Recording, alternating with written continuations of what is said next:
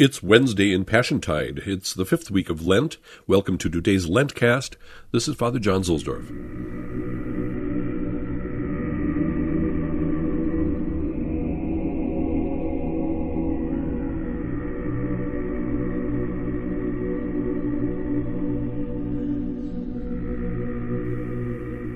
Once upon a time, there were no collect churches, but some were added later.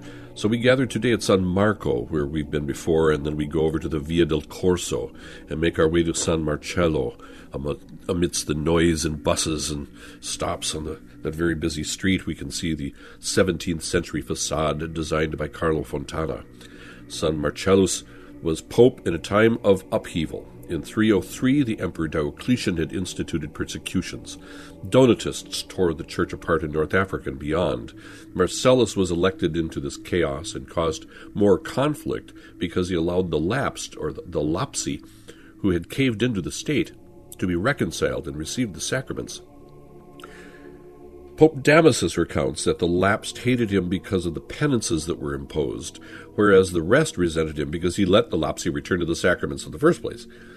The emperor who succeeded Diocletian, Maxentius, arrested Marcellus and sent him into exile, where he died in 309, although there is another account that says he was worked to death at a public stable after he consecrated a place of worship. So it seems that Marcellus, even though under the eyes of the state, did not stop being the high priest for his people in Rome.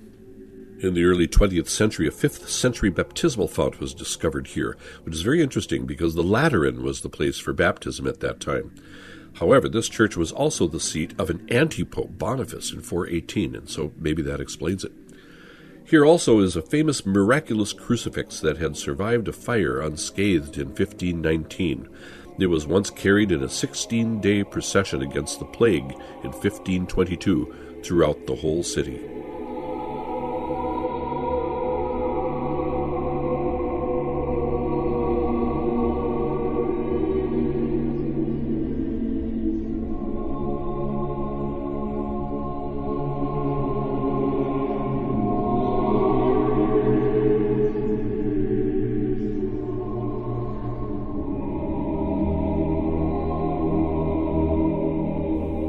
From Father Patrick Troadec's Toward Easter.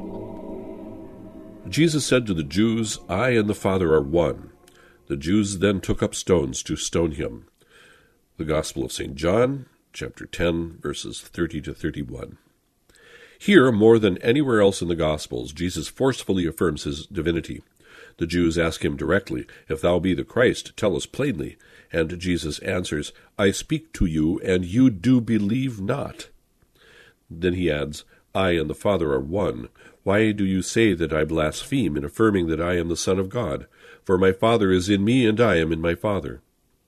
This witness aggravates his enemies so much that they take up stones to lapidate him as a usurper of the divine nature. Thus, as the Passion draws near, it appears more and more clearly that there are only two camps, that of the friends of Jesus and that of his enemies. By this we can see the radical incompatibility between light and darkness, between good and evil, between truth and error. Still today, the world remains divided into two camps. The one adores Jesus, the others reject him. There is doubtless a huge mass of people who remain indifferent, but those play the game of the enemy, whether they like it or not. As for those ignorant of the conflict, they show us what we might have been without the grace of God.